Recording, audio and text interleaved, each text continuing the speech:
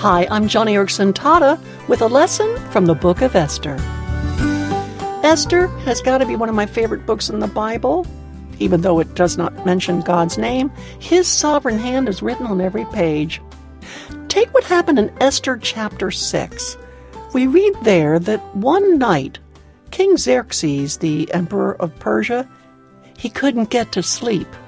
Even with servants to fan away the heat, musicians to serenade him, a harem full of companions, and endless wine to drink himself into oblivion, Xerxes could not fall asleep.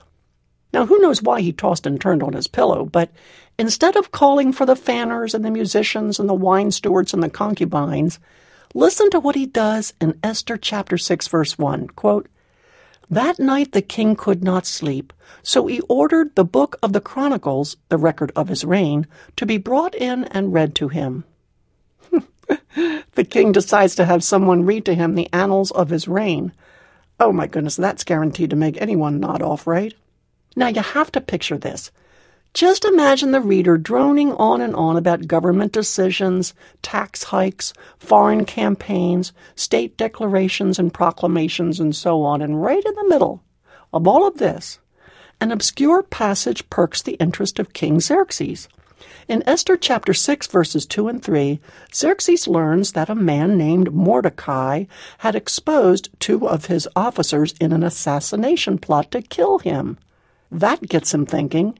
And so he asks, what honor and recognition has Mordecai received for this? Nothing has been done for him, his attendants answered.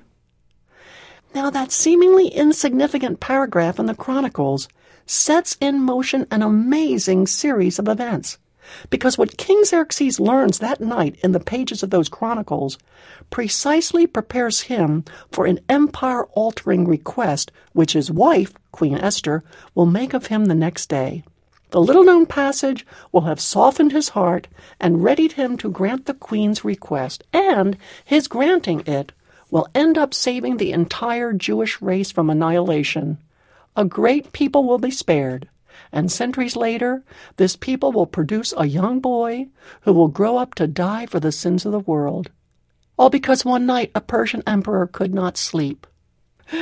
What I love about this story is that it speaks so powerfully to you and me, because it's a lesson on how God delights in arranging the tiny coincidences which happen to us to advance His purposes.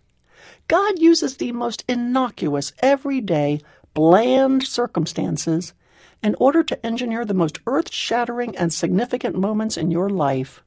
How He does it is one of the great mysteries behind the way God works, but He does it.